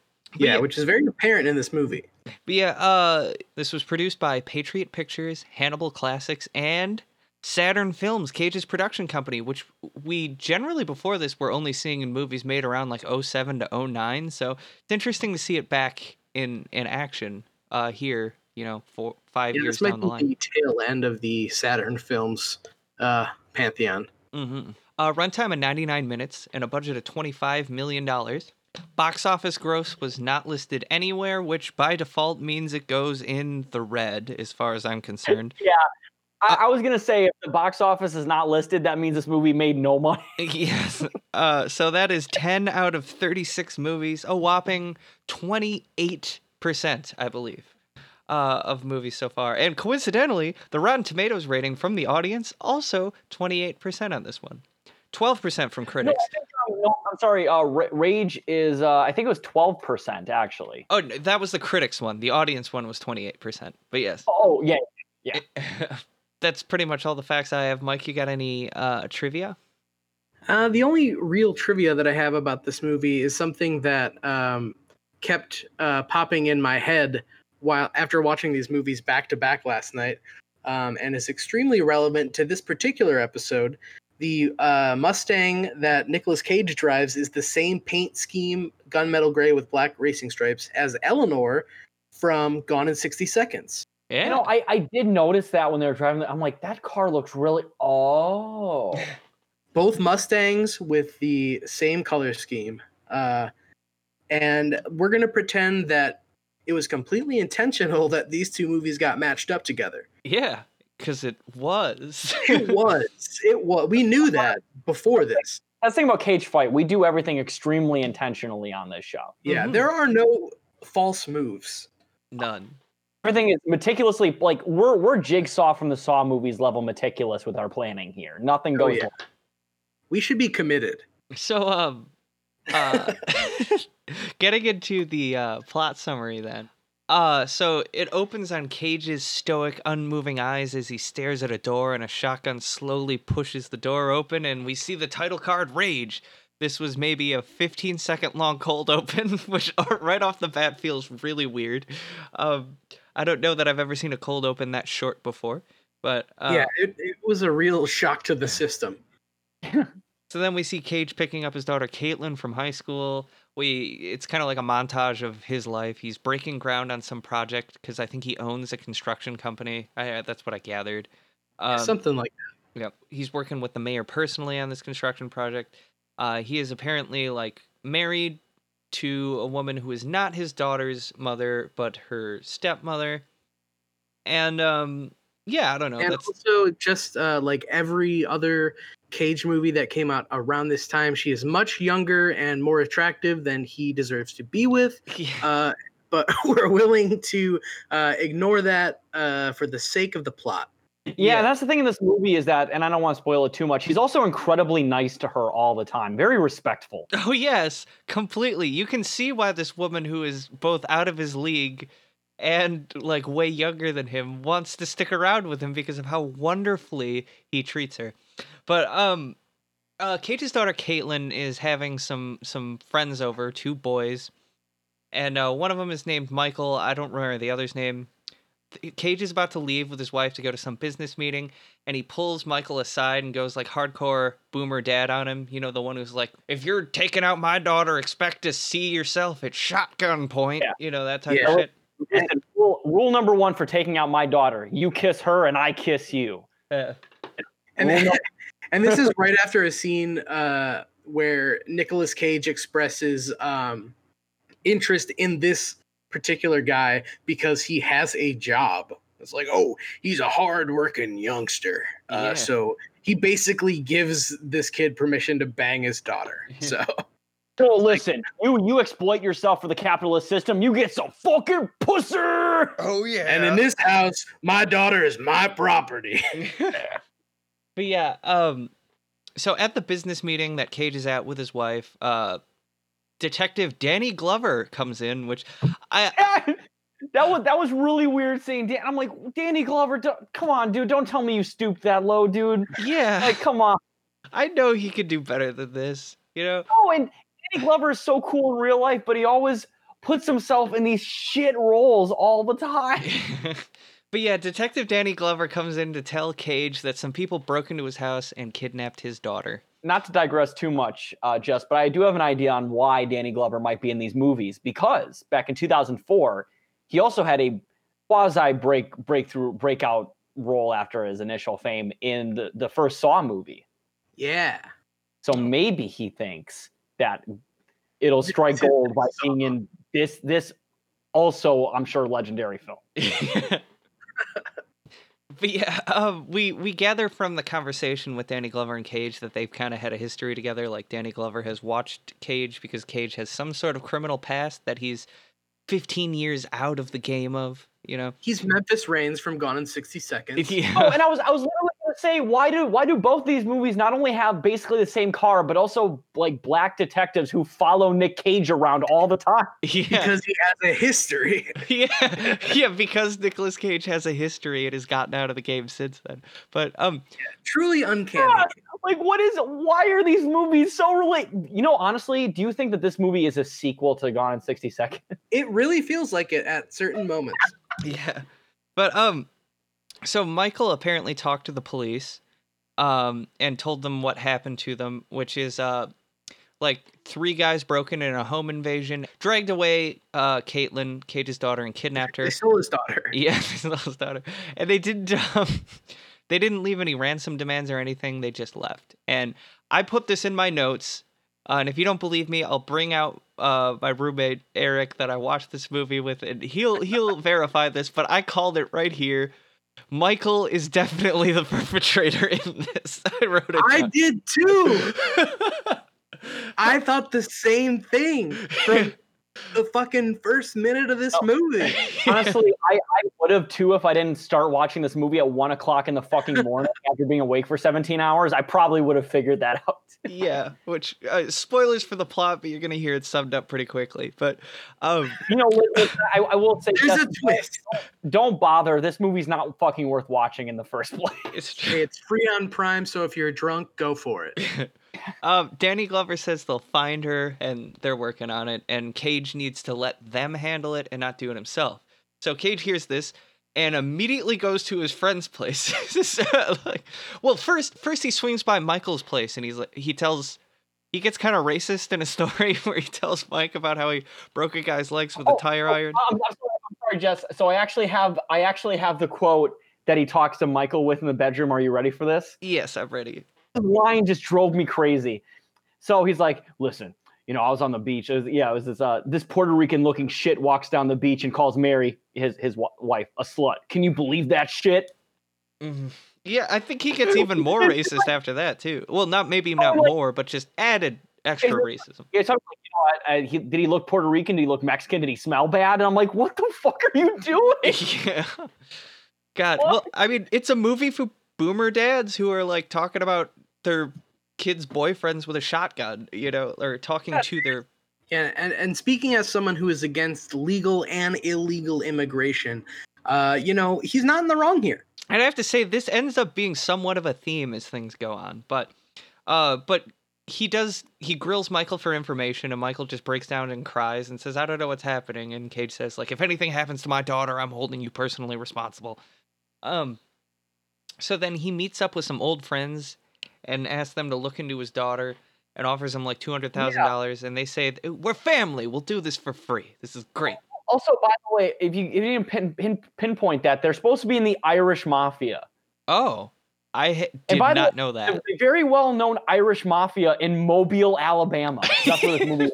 Yes, and not only is the Irish Mafia prominent in Alabama, they are at war with the Russian Mafia in Mobile, Alabama. Russian Mafia on the Gulf Coast of Alabama. What? I don't understand why there's so much organized crime activity in Mobile. By the way, none of them have Alabama accents. Like, what is going on? Nobody has a accent in this fucking movie. It's weird. I mean, honestly, props to Cage for not attempting the accent. Well, he has attempted some Southern dialects, and we all know they're very good. Oh, That's yes. True. So yeah, after that, they go question some guy named Oliver, a black guy, and they threaten to murder a girl that that's hanging with him. God. Oh no, just they don't threaten to. They almost do. Oh yeah, they almost do by like tying a noose around her neck and tying it to a cinder block and throwing it out a window, and then like. Yeah! I was like, are you fucking kidding me? Like, what is this movie already? It's fucking nuts. That was insane. Yeah. That was right off the bat, too. And the guy legitimately didn't know anything. So... he didn't know anything, and they save her by shooting the rope, and as they walk away, the guy's like, oh, how'd you know you were going to hit the rope? And he's like, I didn't think I was going to. Yeah, like, what the fuck? This is the most haphazard fucking attempted murder operation of all time. And what's even more fucked up about it is like this girl's just like droning out probably after like shooting up some fucking heroin, and then next thing she knows, she's getting fucking like hung from a rope from a cinder block outside of a fucking warehouse. It's just like horrifying shit. And by the way, this is all within the first fucking act of the movie. Like we're just talking about the first fucking act. Realistically, she would not have survived this. No, not at all. That would have just snapped her neck. Yeah. That could have easily just snapped her neck. And she's a pretty tiny, scrawny girl. That could have easily just snapped her fucking neck. They're just dangling her out of a window. Yeah. But so immediately after that, and they realize the guy doesn't have info, they go to Cage and say there's no information out there. So that was their one lead, was this guy that they decided to threaten that way. Just like some random homeless black guy and his druggy girlfriend. Like, what the fuck? Yeah, why would this guy know? We never see him or hear from him again. And it was definitely like people who are affiliated with the Irish Mafia in Mobile, Alabama, a homeless black man and his druggy like girlfriend in a fucking random warehouse somewhere. Yeah. And for some reason they refuse to believe that he doesn't have any information until he admits that he loves her. Yeah. Yeah, like, what the fuck? It's so fucking weird. Yeah. That whole thing made no sense. I was so confused during that. And of course, like I said, this was like 1:30 in the morning. So I'm watching this. I'm like, wait, did I just watch what I thought I fucking watched? Yeah. And then very shortly after that, Caitlin is found dead under a bridge with a gunshot wound to the head. It was apparently a round from a Tokarev pistol, which was the standard issue pistol for the Soviet Union in World War II. Tokarev, also what this movie was titled in Europe. Yeah. Oh, wait, really? Yeah. Oh, okay. Which I do want to say, they act like this could only belong to the Russian mafia throughout, which we see. I won't spoil things, but my immediate thought was like Tokarevs are like, there were like millions of those produced. They're really easy to get a hold of. I almost personally bought one. But yeah, but in the logic of the movie, it physically cannot belong to anybody else. Yeah. But yeah, I mean, I was gonna say there's not probably a whole lot of Russian, mob guys with Tokarevs running in most of Alabama except for Mobile, so it had to be right there.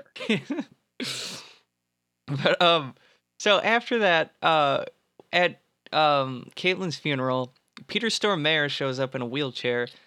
And that fucked me up because I'm just like, wait, this is the second episode, and this is the second movie I've seen with Peter Stormare in it. Yeah. I think Peter Stormare. This is actually the third episode in a row with a Peter Stormare appearance. It is. Yes, that's 3 Peter Stormare movies in a fucking row.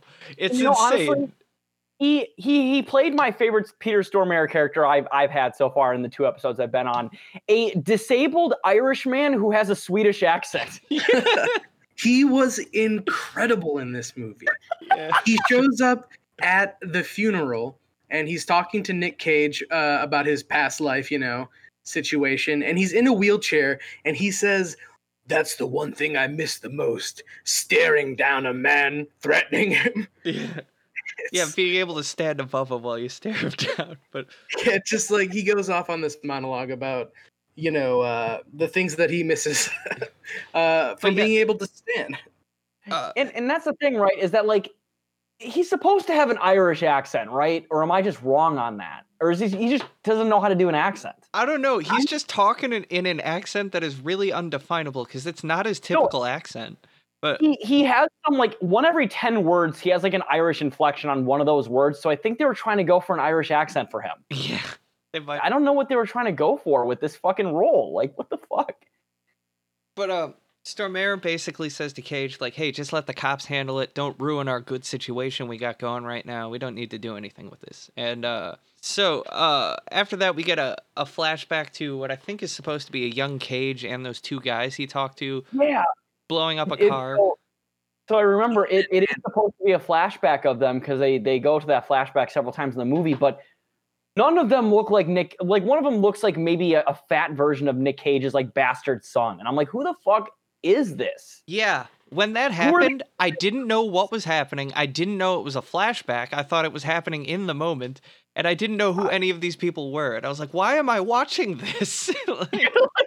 Did another movie get interspliced? Like what? Yeah. So because of the round being from a Tokarev, it appears that's like some Russian dudes are the ones that killed him. So Cage rounds up a posse of his friends to go do some murders of the Russian mafia. Before he even goes out to go do his murders, I think he becomes a huge asshole to his partner, his wife, and doesn't say this in any nice way or anything. He's just like, get the fuck out of here. It's for your own safety. We never see him like build up to this, never being like, please, I need you to like leave. It's for your own safety or anything. He's just immediately turned up to 11 with the rage of the title. Well, that's the thing. It's very hair trigger. And then he's like, well, what does he say to her? Like, you said by any means necessary, and I meant it. And then he like takes her by the neck and slams her neck up against the fucking wall, and they start making out. Like, yeah, just weird shit, like some weird like rape culture shit going on. Yeah, it's really fucking weird and rapey. He puts his hand around her throat and says like, I'm a killer. Does that turn you on? Is that why you're staying? Yeah. And then they kiss, and afterwards she cries, and it's just like, oh god, I don't know. It's bad. But I don't know. Maybe it'll appeal to the boomer dads. Who knows?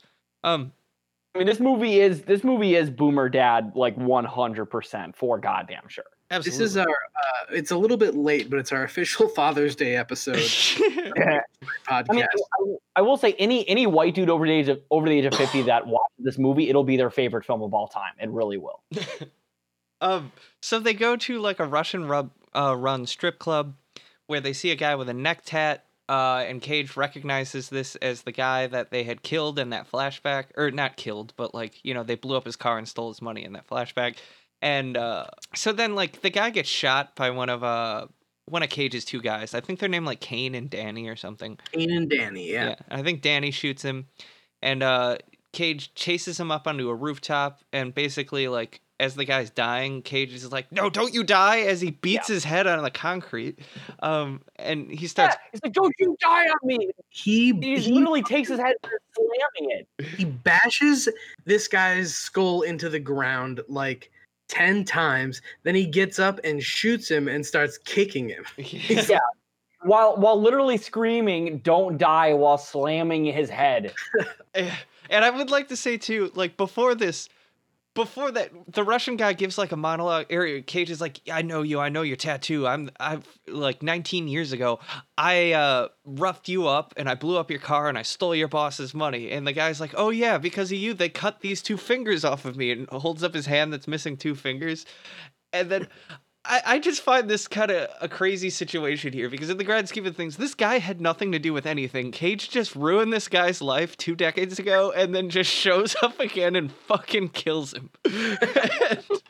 That had to be really confusing for that guy. He's like, wait, why now? Please, I just got over it. Why are you telling me not to die while killing me?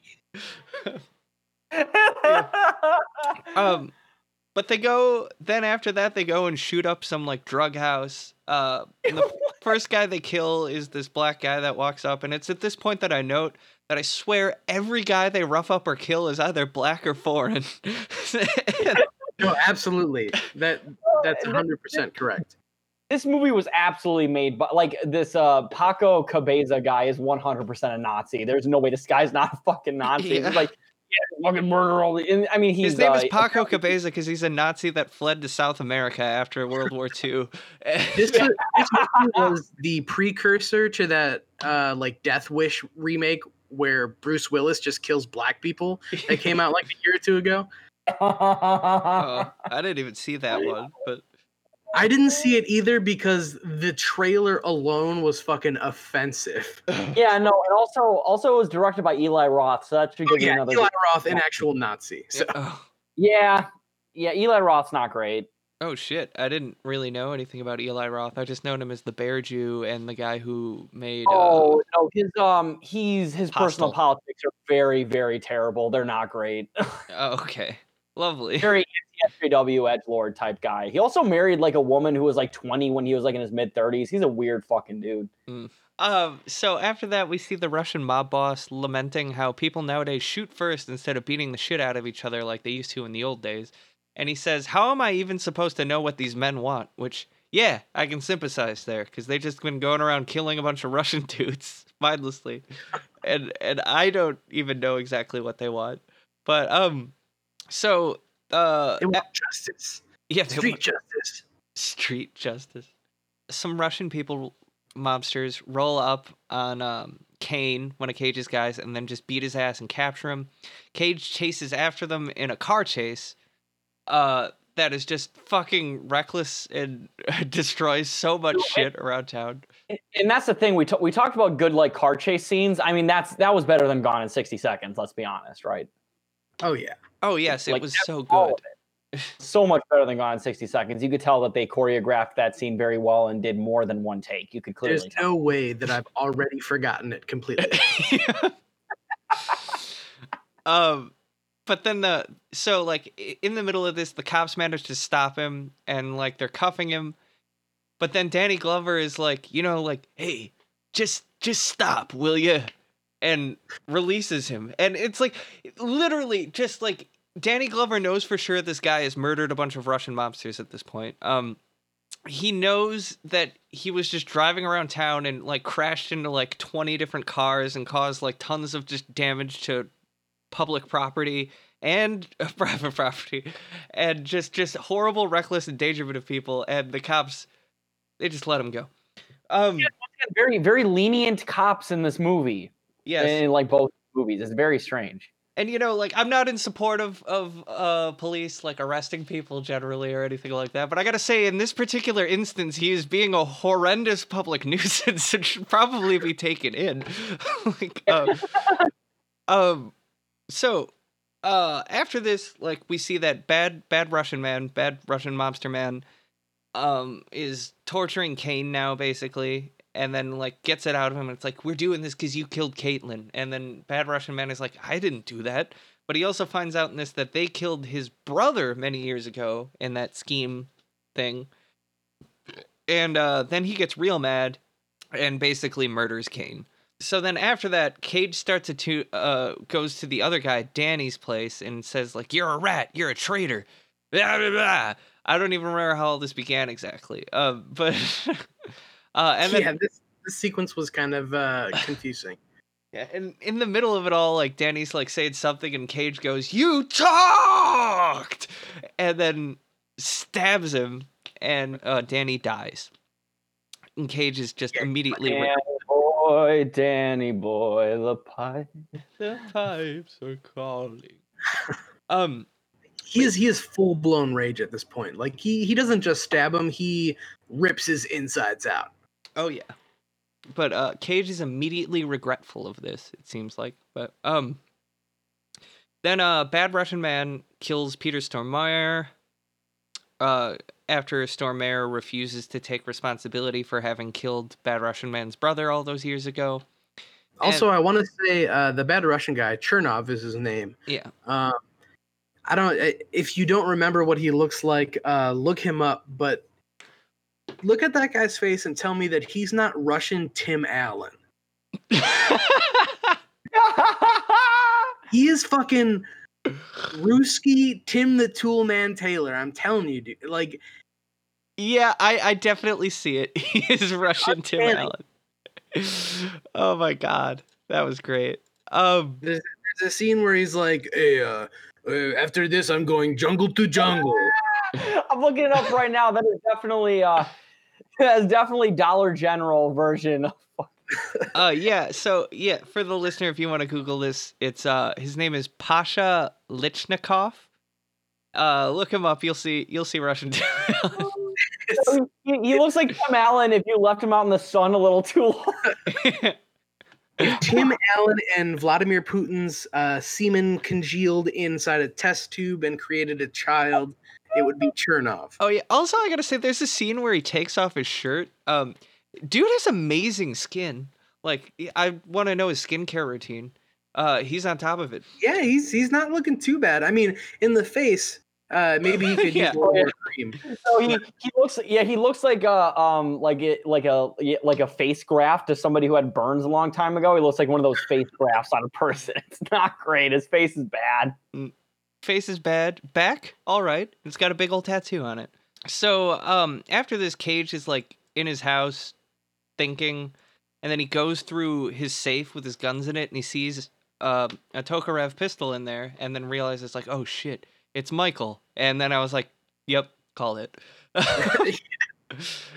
And wouldn't you know, he goes and like threatens Michael with the Tokarev pistol, holds him at gunpoint, and like he's yelling at him, and Michael's like, I'm sorry, we didn't, it was an accident, like we were talking about how you were, So he literally was like, no, we just thought the guns looked cool and it accidentally shot. I'm sorry, dude. Like, shit, that sucks. I'm sorry.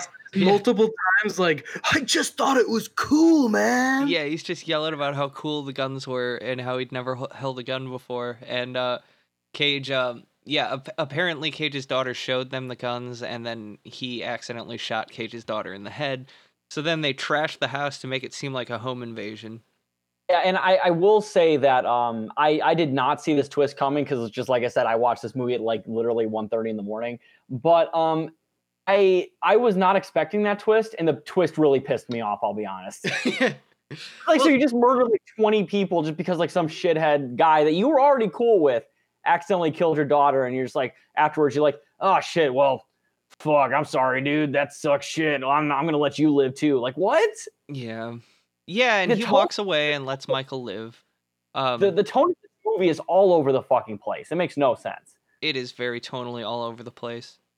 After that, he calls his wife to apologize to her for how shitty he's been, and then the Russians come into his house and kill him, and it's the first scene of the movie where I talked about that 15-second cold open. That's another thing, another like trend that has happened in movies that I hate is like doing the cold open and it's just the ending. Yep. Yeah, Like, that is a what the- trend that's been going on for quite some time, and it is pretty fucking annoying. But I hate the fuck out of it. And then also, well, it's not. There is a post-credit sequence where you see his body being wheeled out, and his wife looks at the body as she looks in horror and starts crying. So oh Yeah, the movie cuts to black for a second, like after he gets blasted away, and it easily could have ended there, but for some reason there's like a breath, and then it comes back, and it's like the paramedics and the police entering his house and while the carrying him out credits, of the body bag. yeah, You while the wanna know credits are rolling, it's that happening. But sorry, what? I don't know why they did that. I think they did that for like, and no one's gonna want a sequel for this movie, but just the idea of just killing a possible sequel for this pile of shit. You know what it reminded me of actually was you guys seen Night of the Living Dead? But yes, Yeah. yeah. Yeah, the credit sequence of Night of the Living Dead. It reminded me of that. When they put all the bodies on the pyre, right? Yeah, and like it's showing like the roundup of everything afterwards while the credits are rolling, and I do kind of like that. I think that's kind of neato, but like it was weird to have it in this movie too. Yeah, this movie did not need that for sure. Yeah, I'm not opposed to it as a concept, but in this movie, it was strange and unnecessary, probably. Yeah. So that's pretty much the end of the movie. Thoughts, everybody? This movie was a massive pile of shit, and I really hated it. I didn't even enjoy it, and it's so bad it's good. Like there were some funny Nick Cage lines, like him being just weirdly racist for like a minute or two when he's talking to Michael in his bedroom. And of course, just Peter Stormare's always amazing performances. But other than that, this movie was pretty unwatchable, and I would not recommend it. Yeah, I mean, at the very least, in between racist rants, we get a couple good Cage freakouts, which we have been in a drought of, I guess. But I don't think anybody could recommend this movie and sleep at night. So. And even then, there are some good Nick Cage freakouts, but they're so far and few between. They're not very common. Not worth the 99-minute runtime of this movie. And they last for like 10 seconds max when they happen. Yeah. Honestly, the best one is the you talk. That's probably the best one. That one lasts like 10, 15 seconds. But I was gonna say a lot of the camera work in the action scenes too is pretty bad. Something about it just looks strange. Like it looked like it was shot at a different frame rate from the rest of the movie. It did. There was weird it lighting. definitely made sense to me that this director is a TV director, because it did feel like an extended episode of CSI or something like tone. Yeah, there was a lot of TV choreography with this movie for sure. Definitely. Honestly, you said Jess, this budget was $25 million. Yes, I don't know where all this fucking money went. Probably all of the shitty car chase. Probably gave Nick Cage $24.5 million of that fucking budget. Yeah. Like seriously, I think he. What did Danny Glover get out of this? I feel like. Yeah, I'm guessing almost all the money went to Danny Glover, Nicolas Cage, and Peter Stormare. I've seen movies that have cost $1 million or $2 million, even less than that look a million times better than this movie. And honestly, I feel like Danny Glover probably like owed somebody a favor, and that's how he ended up in this, because I don't see him like fitting into the budget, and I just don't understand his presence in this movie. He phoned it in really bad. And he played a very similar role once again in the Saw movie, in the first Saw movie, but even then he phoned it in even by like late Danny Glover performance standards. It's a pretty bad performance on him. And I do have to say, towards the end, it seemed like it was trying to say, like, yeah, you've been rooting for Cage, but, like, look how stupid his actions are. And it seemed to be, like, trying to pitch this message about, like, ending the cycle of violence and owning up to your actions. But it really didn't do any of the work to make that message work. And that's that's the thing is that, and that's a common criticism of like anti-war movies, for example. Like, you made war look cool. You made the idea of getting vengeance for your dead daughter look cool. Uh-huh. So Or they tried to. They didn't do it very well, but they tried. The thematic heel turn at the end where they're just like, oh no, violence and vengeance is bad actually, and it ruins like everything about like, your future and your life. And it's like, well, I mean, you could have shown that in a way that wasn't glorifying the violence. Mm-hmm. Yeah, maybe the lesson is don't keep a loaded gun in an unlocked case when you have kids. Yeah, no, kind of stupid. Not a great idea in this stage. Not to get ahead of my reviews here, but there was a lot of reviews that I saw that were like, I really liked this movie until it got political. And like, I didn't get that at all from this movie. And I feel like even if you're going to interpret the message of this movie as a political statement, like, it was so poorly made that I don't understand how you could be offended by it. Like, yeah, I honestly don't even understand what this movie could have even had as a political message. This movie is pretty just I think real world politics almost. I think when like right wingers see somebody like die accidentally by a gunshot in a movie, they assume it is a commentary on their guns. And I mean, and even if it is, like, maybe it is, it's not a good one. And also, like, I feel like it's a bit of a reach to make that conclusion from this movie, where Nicolas Cage murdered a bunch of minorities. Yeah, it's looking to be offended by something. And yeah, especially Nicolas Cage's constant murder of various minorities.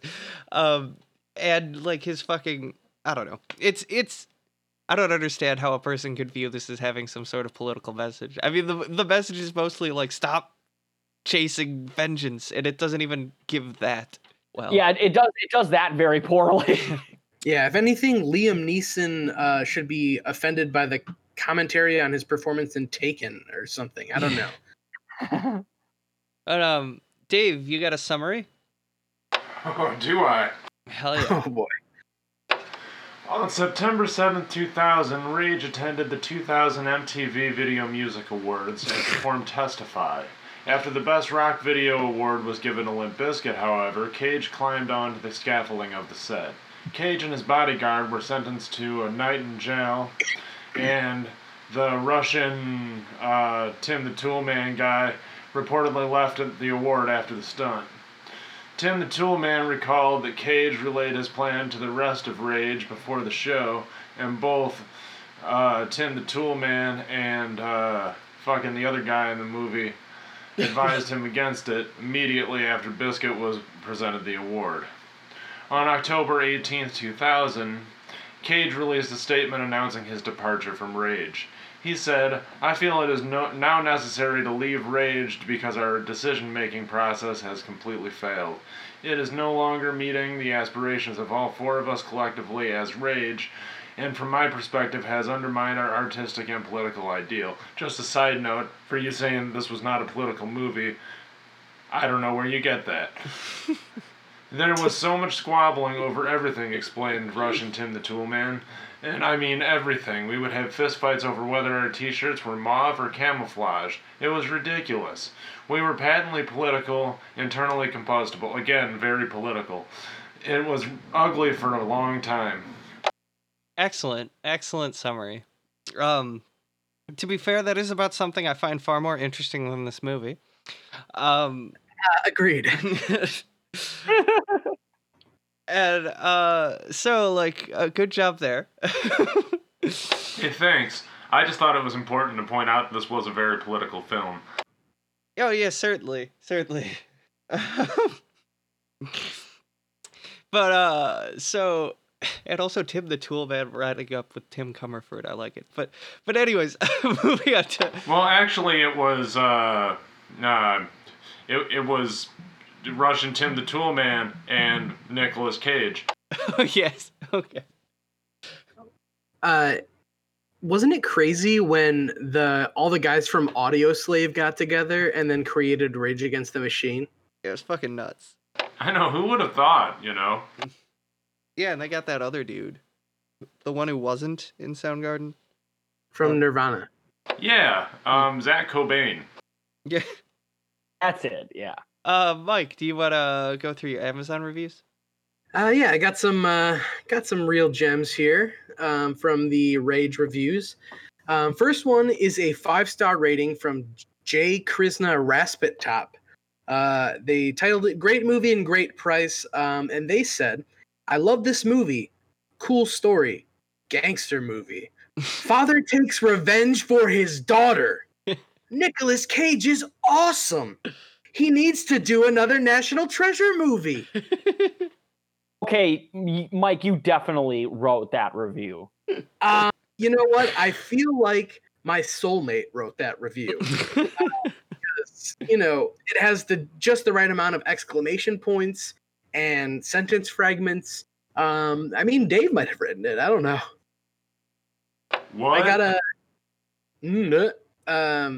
I got one from Joanne Solis Cuse, also a 5-star rating. "The message is epic. Live by the sword, die by the sword. A must-see movie." At least she had a good time with it, you know? Yeah. Sandra J. Hubbard also wrote a 5-star review. And the review is short and sweet.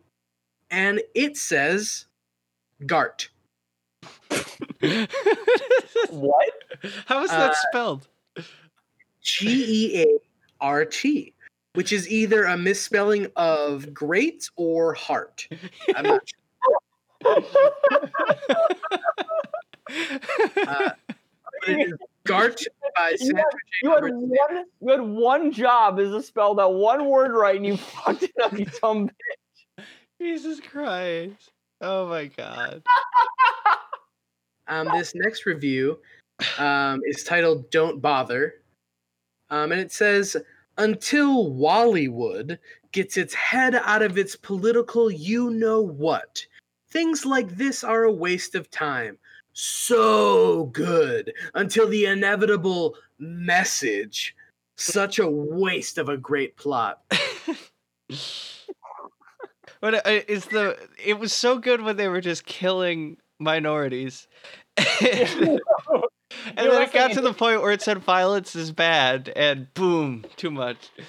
The thing, Jess, you don't understand is that killing minorities isn't politics, but pacifism is politics. Yes, pacifism is.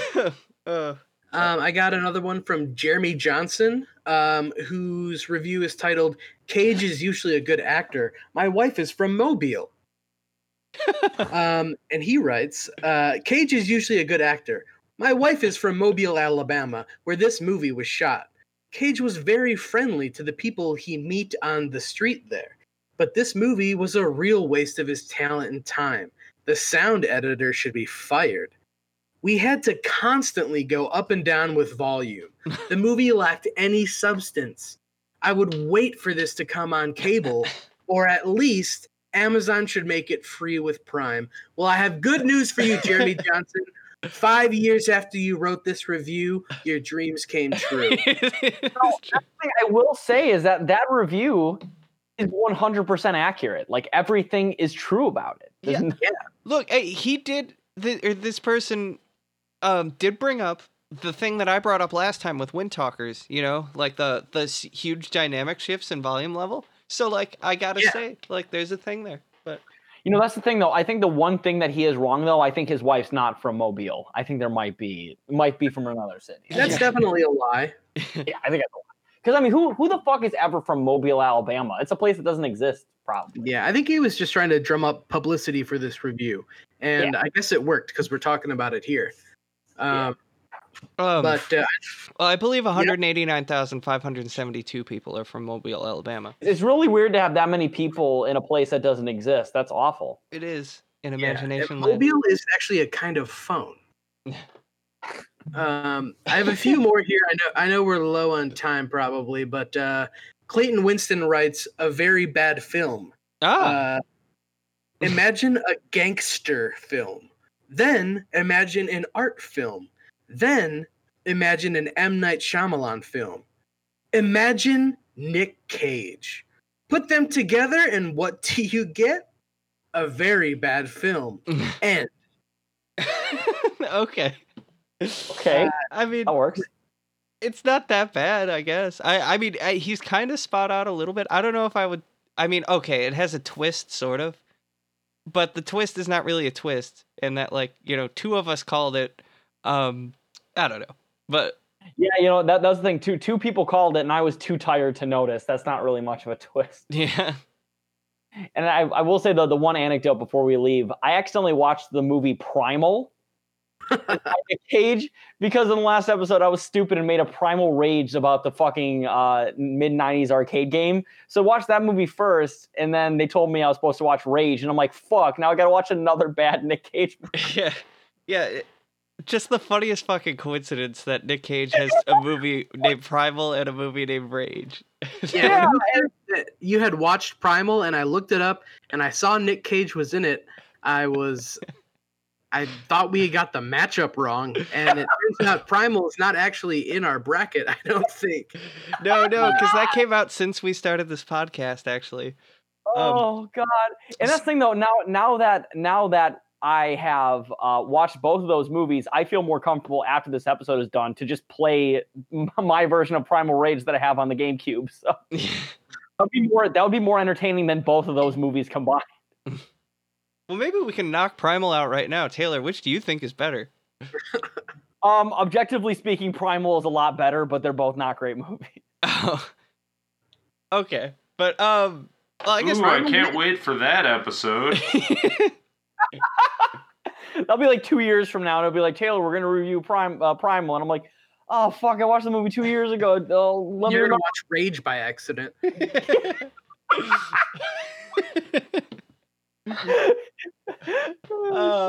Hey Dave, I think it's time for the vote now. You want to give us a countdown? No. That's what I love to hear. All right, 3, 2, 1. Gone in 60 seconds. Yeah. Rage. I think that's a pretty unanimous one. Gone in 60 Seconds is objectively a way better film. Yeah, I think that was obvious well before the vote, which one that was going to go for the listener. But I did have to say right there, all I could think about was Rage, and I didn't want to say Rage because I knew I was voting against it, but I couldn't remember what I was voting for. I had to think about it for a microsecond. I'm like, wait, what is it? Gone? I swear to God, I almost said Gone with the Wind there for a second. But yeah, Gone in 60 Seconds is actually like a fairly good movie. I would actually recommend that to people as like, a good popcorn movie. I definitely will agree with that, Jess. Very entertaining and also a fairly good film. So. Mm-hmm. And if you've given it less than a 4-star rating on any website, you are an elitist and you can suck my bunghole. So on our next episode, the next two movies will be Army of One and Season of the Witch, which Season of the Witch I've heard of. I have too, and I'm honestly kind of excited about it. I know it's not the Halloween movie Season of the Witch, unfortunately, which is one of my favorite horror films of all time. Such a good movie. Oh, wait, no, I'm a dumbass. I'm thinking of Season of the Witch because I was thinking of the title of the Halloween movie, and the movie I was picturing in my mind was The Sorcerer's Apprentice. So never mind. This is neither of those. Yeah. But I think it's going to be a fun one. I think so too. I think this will be a very good next episode. Definitely, hopefully better movies than Rage. And also is the final matchup of round 1 of Cage Fight. Yes. Oh fuck yeah! And then we'll be finally launching into round 2, which will have a lot better movies than it did any of the ones in this one so far. I'm so excited about that. It only took nearly a year and a half. Oh, God. Dave is on notice. See, it'll be way easier to go through this now because we'll actually see some fucking decent movies. We'll see good movies, and we'll be talking about movies that we've already talked about. Yeah. So it's going to be a fun time.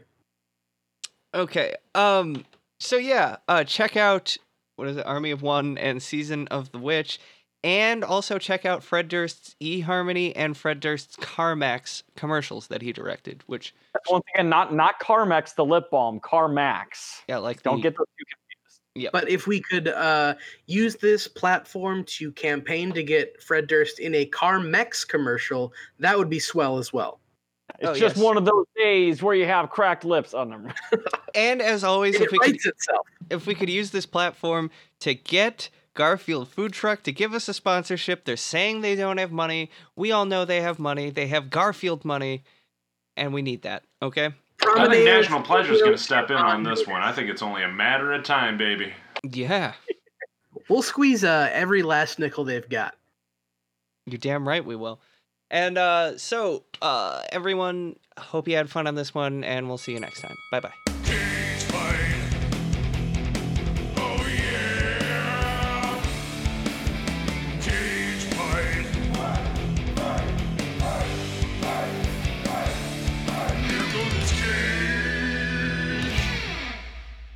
This has been a Solid Work production. Solid work. Solid work. Solid work. Hey, solid work.